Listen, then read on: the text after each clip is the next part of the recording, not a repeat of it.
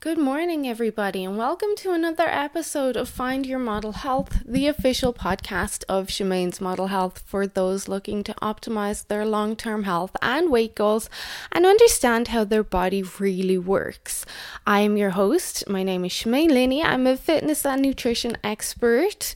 I am also a biohacker and certified iridologist. I'm very happy to have you back with me. It is a beautiful Thursday morning here in Canada and we're coming up to Easter, and I hope you're all keeping really well this morning. This morning's topic I have been wanting to do for a couple of weeks now, but as all you other small business owners understand, we try to get through things one at a time, and alas, now I have hit this. And of course, it's quite fitting with the current situation that we are in with the pandemic, and that is depression. And of course, many people already had experienced depression long before this pandemic, but we may see an increase in depressive instances now that we're really in this kind of dull place. I'm trying not to put too much negativity on it, but people that maybe already experienced depression may be feeling it a lot more severely now, and those that didn't realize that they had a tendency towards depression are maybe starting to pick up on some symptoms now.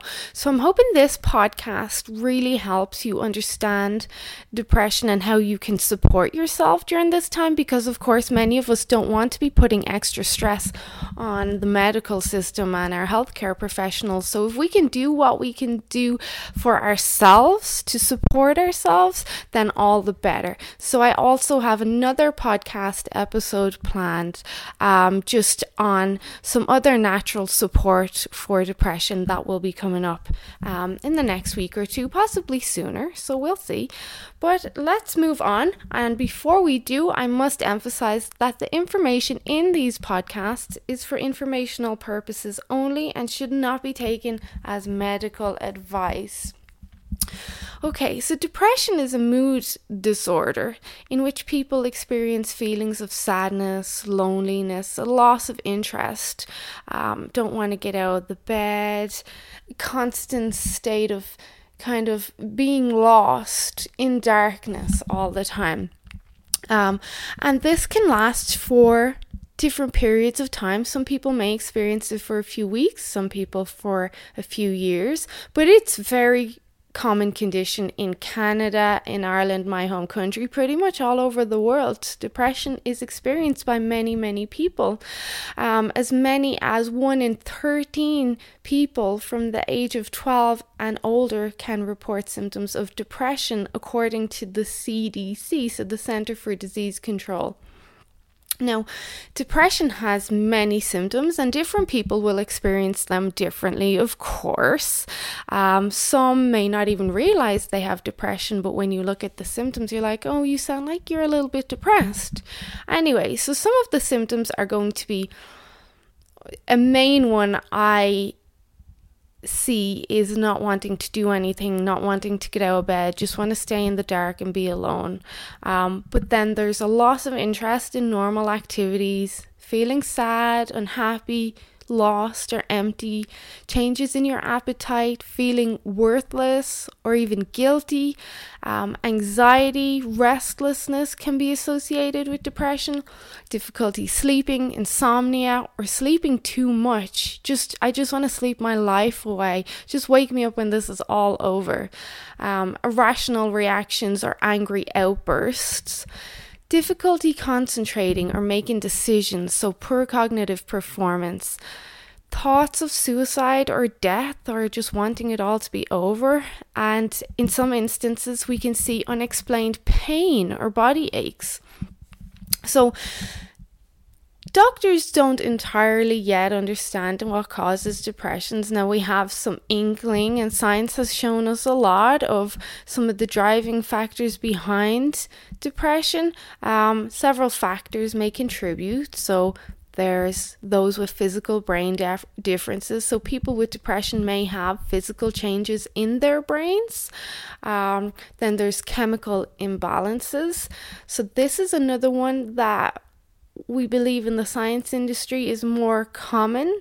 Your brain's functions, of course, are carefully controlled by a delicate system of chemicals and neurotransmitters. And if these chemicals change or something's off, you may develop symptoms of depression.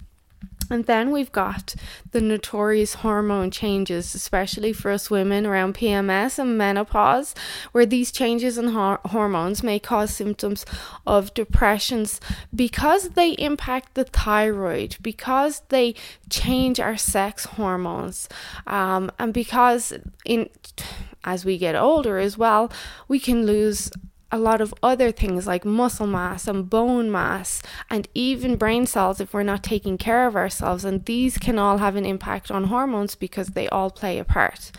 Of course, life changes can play a part in depression. The loss of a loved one, the end of a job or a relationship, or change in careers, financial stresses, pandemics, isolation like right now, the overwhelm of having to be a grade 2 teacher and maybe a grade 8 teacher at the same time while trying to keep everyone healthy and the house cleaned. All of this may trigger depression. And then, of course, there's the genetic expression, so the genes. If a close relative has been diagnosed with depression, you may, and the key word there is may, have a genetic predisposition to developing depression as well. And as with fat loss and many other conditions, weight gain and many other conditions, just because you have a predisposition does not necessarily mean that you are going to get an illness or a condition. So the control can be in your hands a lot of the time. So traditional depression treatment uses a combination of prescription medicines and counseling or therapies. So this generally, if you go to your doctor and she or he diagnoses you with depression or clinical depression, they're going to usually prescribe you some pills and then recommend that you go speak to someone. Antidepressant medicines, they can help resolve underlying physical problems such as the chemical imbalance or neurological issues, and counseling can help you address issues or situations that might be contributing to the depression, like life changes, a bad relationship, hating your career, stuff like that. And although these can be helpful, many people are now turning to alternative options.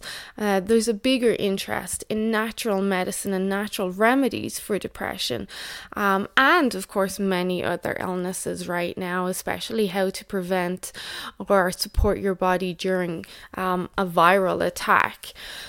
But like everything, not every alternative treatment has been proven to work, but many do have their clinical experience and a lot of positives we see from people that have used them. And there are numerous studies and research that have been done on herbs and supplements and vitamins to determine if they can benefit people with depression. So the results are mixed, and as I say to a lot of my clients, if there's a potential for something to work and it does work in one person, it doesn't mean it's going to work in all the people. We do need to have that trial and error as well.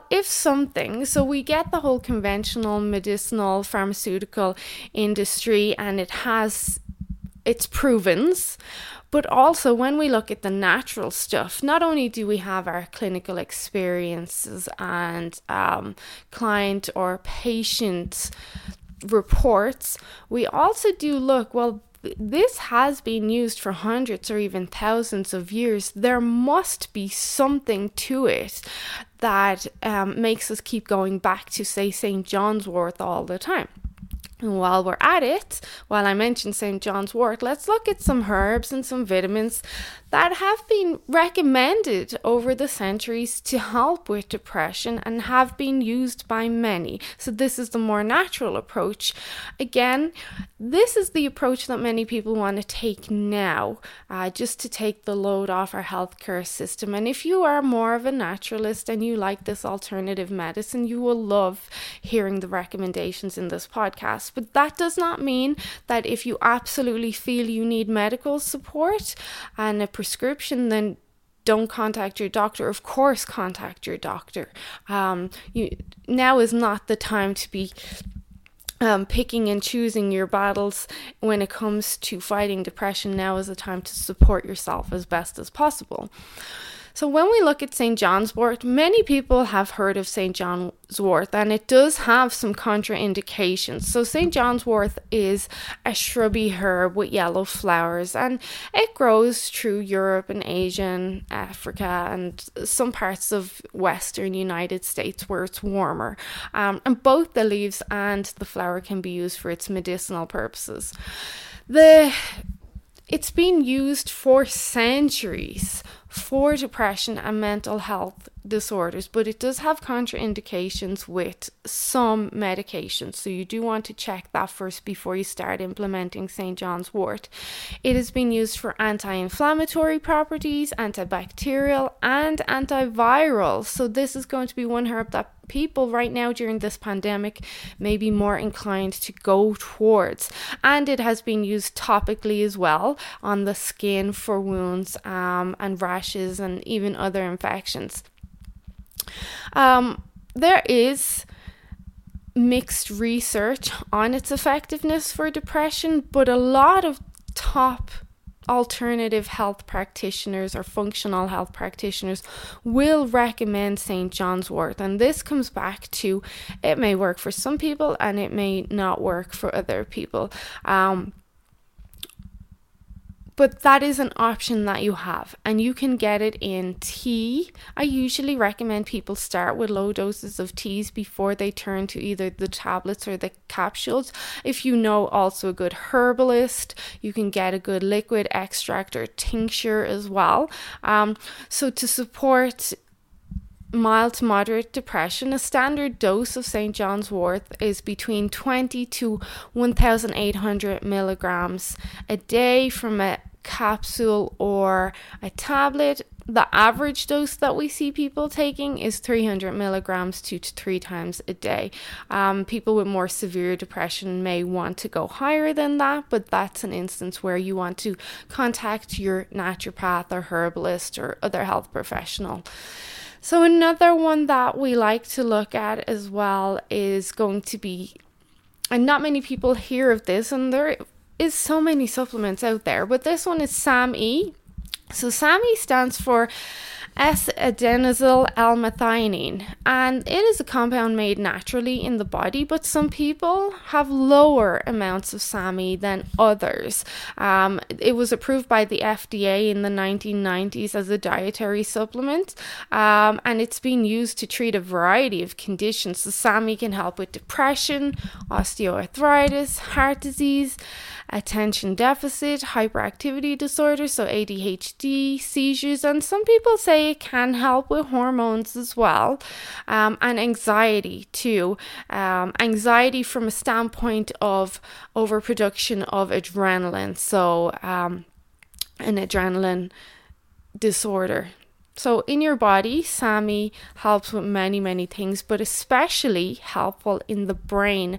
So SAMe helps produce serotonin, which we know is our feel-good hormone, melatonin, which is very important for sleep, hunger, craving, sex hormone, and now we're seeing studies coming out about how melatonin may have some efficacy against this new coronavirus, and also SAMe has been shown to help the body produce dopamine as well. So dopamine can be very helpful for putting us in a peaceful, restful state too, and calming us. So SAMe for a lot is going to be very enticing when they hear what it does in the body and how it helps. So as we know, serotonin, like I said, is our feel-good hormone. It's an important chemical and neurotransmitter that helps send signals to your brain of calmness and feeling good and achievement and I'm happy. And a lot of our serotonin is produced in our gut. So we'll come back to that later. So SAMe, if you're looking at supplementing with SAMe, generally we're looking at 800 milligrams 2 times a day. This is what the studies have shown us. And that has been helpful with managing depressive disorder. So you could look at that. If you have more severe symptoms, you can start to increase your dosage or build your dosage gradually and monitor any reduction in any improvement in its effectiveness. Now, next we look at 5-HTP. This is a tough one now. 5-HTP is 5-hydroxytryptophan. It's a chemical in the body that's made from L-tryptophan or tryptophan, which is a protein building block. Now, this is a tough one. So 5-HTP is one that I'll recommend to a lot of my clients or students to help with sleep, to help relax them in the evening. And it can be very beneficial. It is a calming amino acid. Except there has been some research that has came out showing that 5-HTP right now might encourage the activity of viruses within cells. So I'm not so much recommending 5-HT but right now for supplements or in supplemental form, but more so in food form. Tryptophan is found naturally in a lot of foods.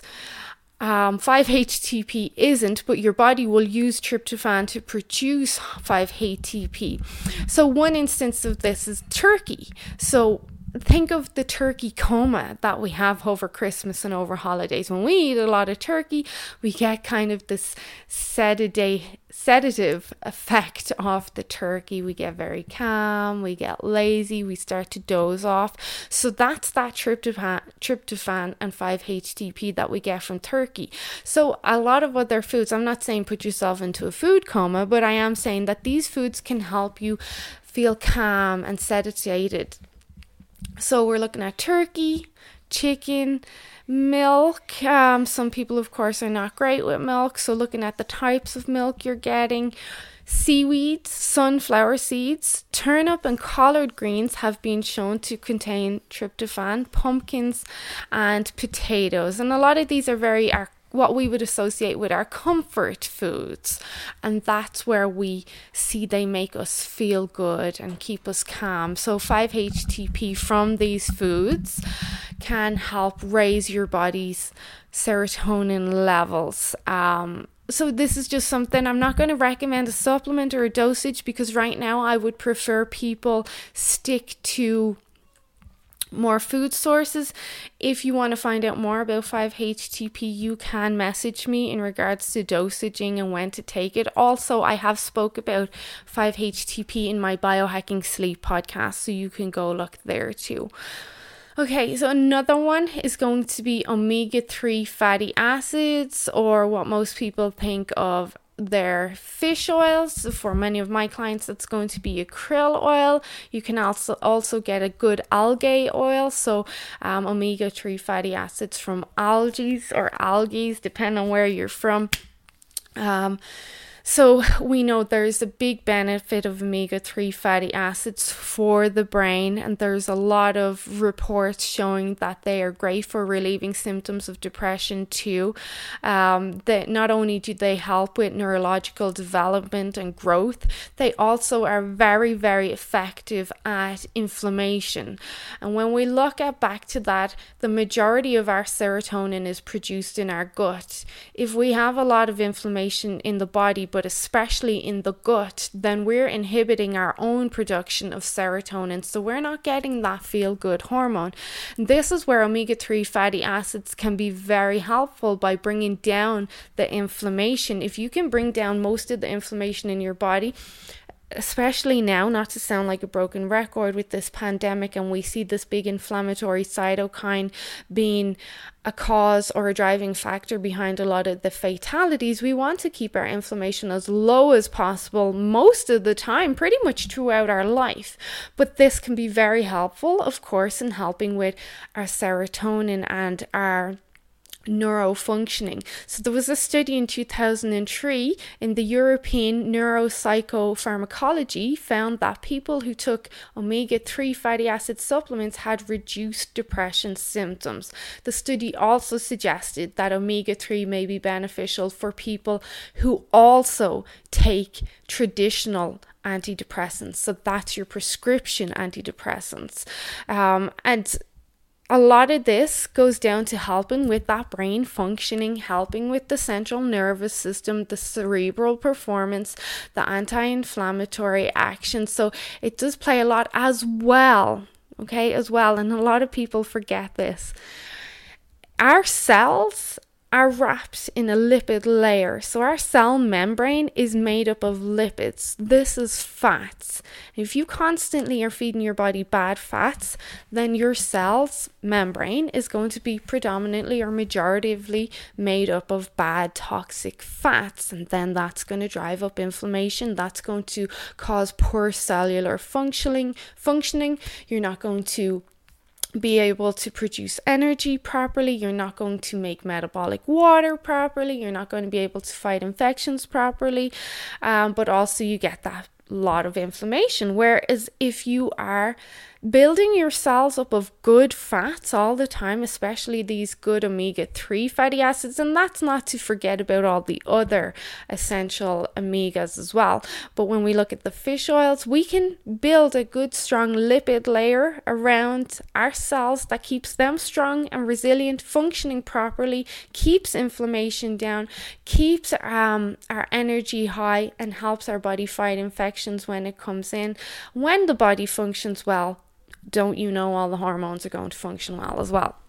There's lots and lots of benefits to taking a good fish oil or a krill oil or an algae oil or even a really good cod liver oil as well. Of course, get your seafood in there too. Plenty of wild salmon where you can. So another one to look at while we're onto this kind of fat soluble nutrients is vitamin D. So vitamin D in itself is a hormone, but it's been named a vitamin, so we'll just leave it so people don't get confused. Vitamin D is synthesized in the body when we get exposure to sunshine. Vitamin D supplementation, in my opinion and many health professionals' opinions, will never match the vitamin D sourcing that we get from direct sunlight and UV rays. But vitamin D supplementation can be very beneficial to help keep your vitamin D levels topped up while you may not have exposure to sun. It may be snowing outside, it may be minus 40 outside, or whatever else it may be.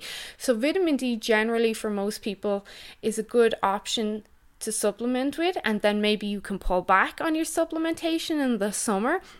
But especially those that have depression, vitamin D would probably be an all year round thing, but changing the doses based on the seasons and how much outdoor exposure and sunlight exposure that you're getting. There's a lot of research, lots and lots of research on PubMed on vitamin D.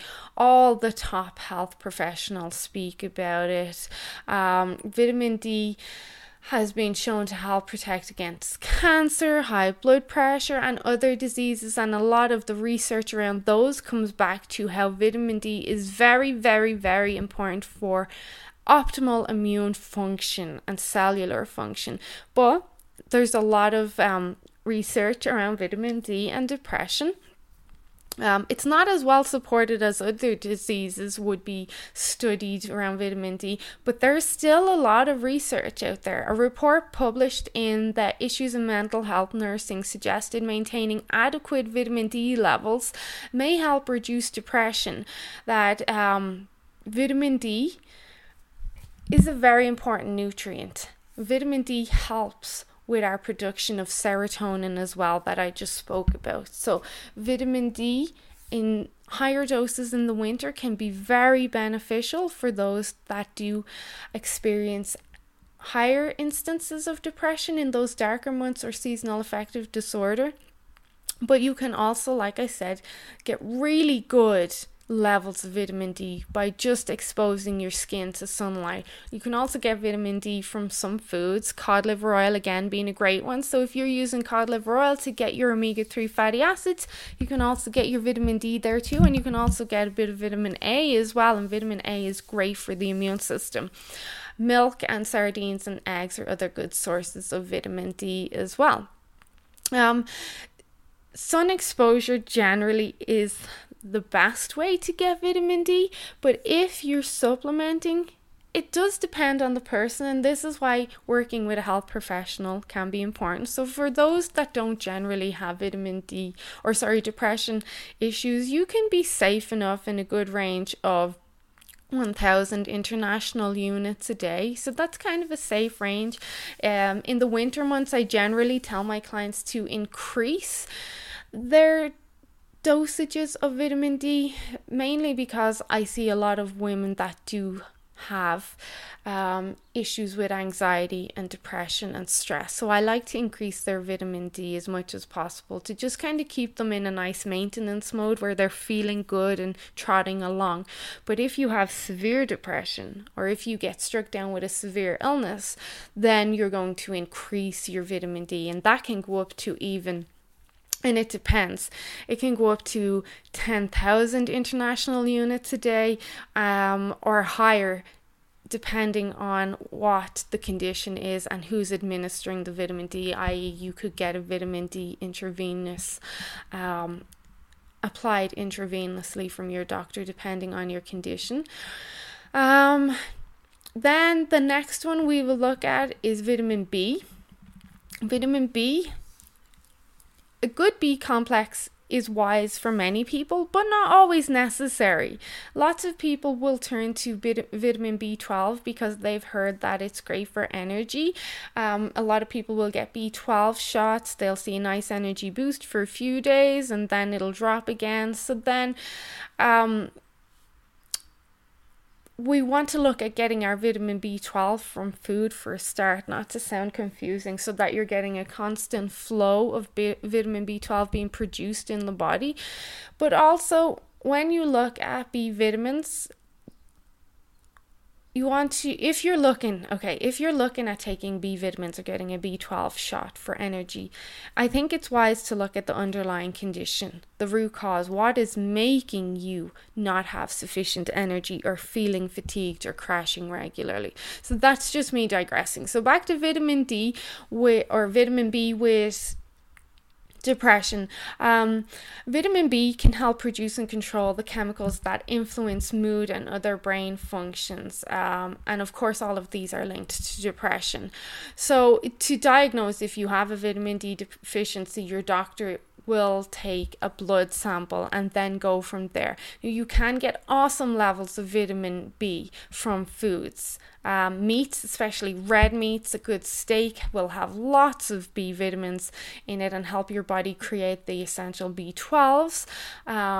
Fish, especially wild-caught salmon, and then eggs and dairy. So there was a study done in 2005 in the Journal of, again, Psychopharmacology, found that a combination of B12 and folates, they had folic acid in the study, but I'm going to go with folates because that's it in its methylated form. That combination reduced depression symptoms. So if you're looking at B vitamins, generally the dosage is going to be between 1 and 25 micrograms a day. Higher doses may be safe, but you want to speak to a health professional before you start adding that in if you've not taken B vitamins before. Otherwise, go to the food sources. The next is zinc.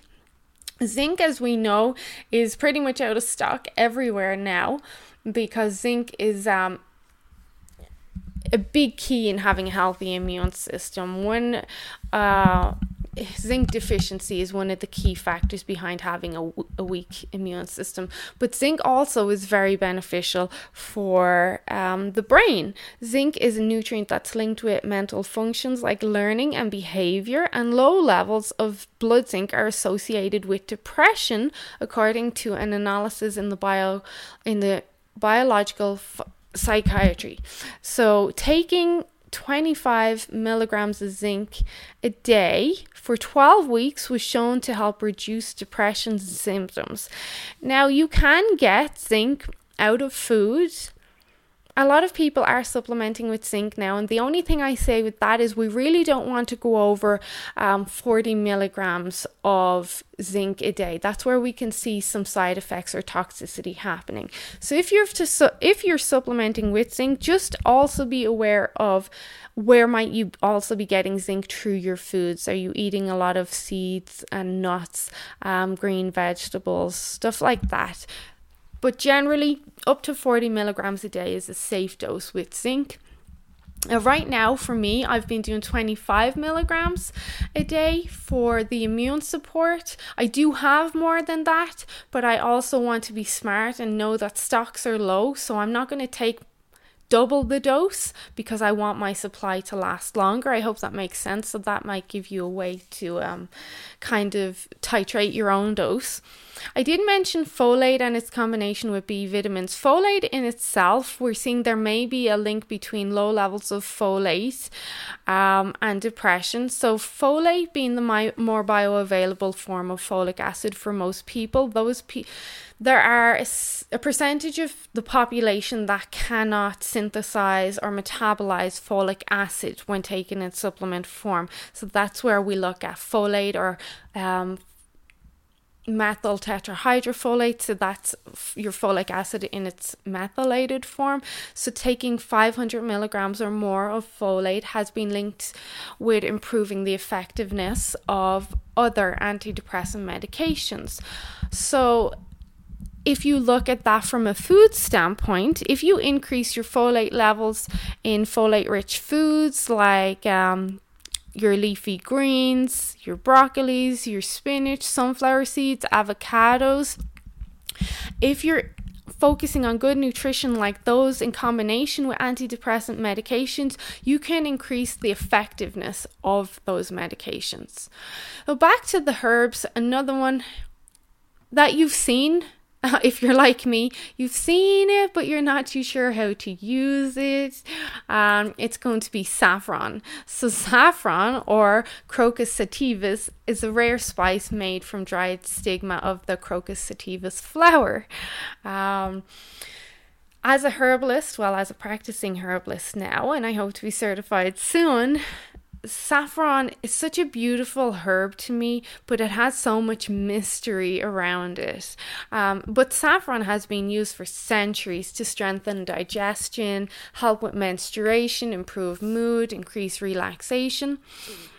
And there was a study done in 2013 in the Journal of Integrative Medicine that found that saffron supplements actually improved mood and reduced symptoms of major depressive disorders more so than the placebo supplements. So there's something to be had there. There was another study published in Phytotherapy Research found the spice to be effective for depression when subjects used 30 milligrams per day.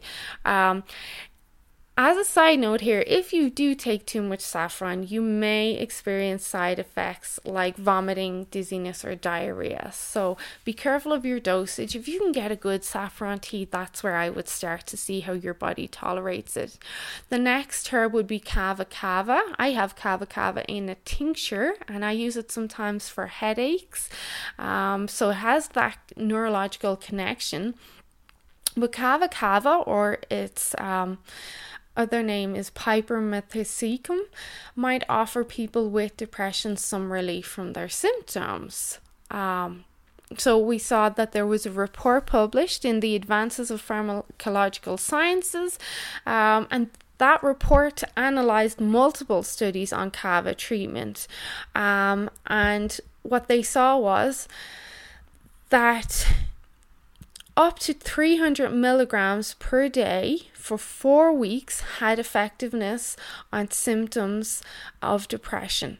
So that's something to consider too. I know not many people are going to go out and get Kava Kava, but if it's something you're interested in, I do like the tinctures myself. And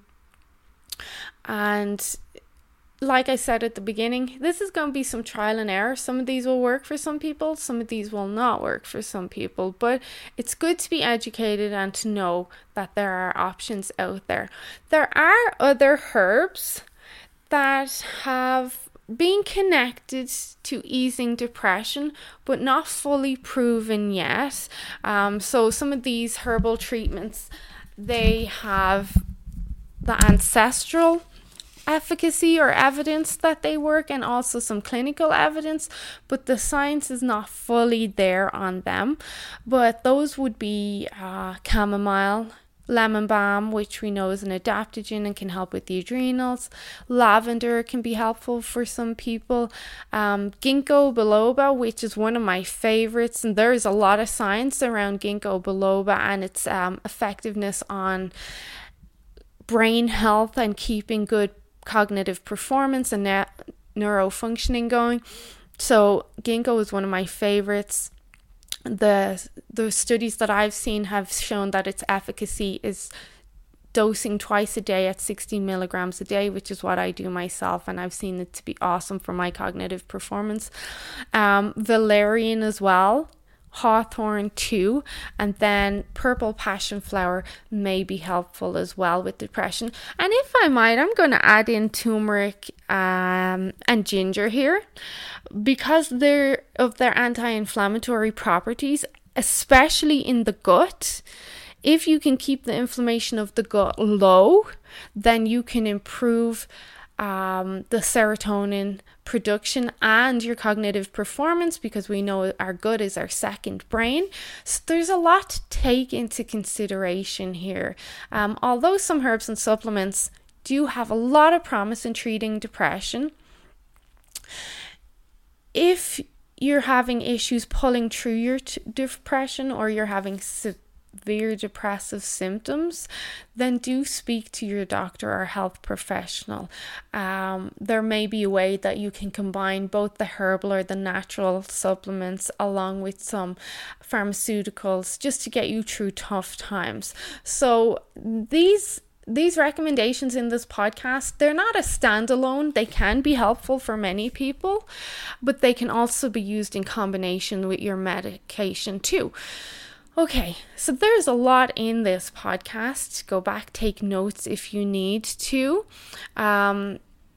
I do plan on doing another episode on some other things you can try to help fight depression. Of course, they're going to be more natural support, but not so much focused on the supplemental end of it, but more steps you can take that can make a big impact on how you deal with your depression.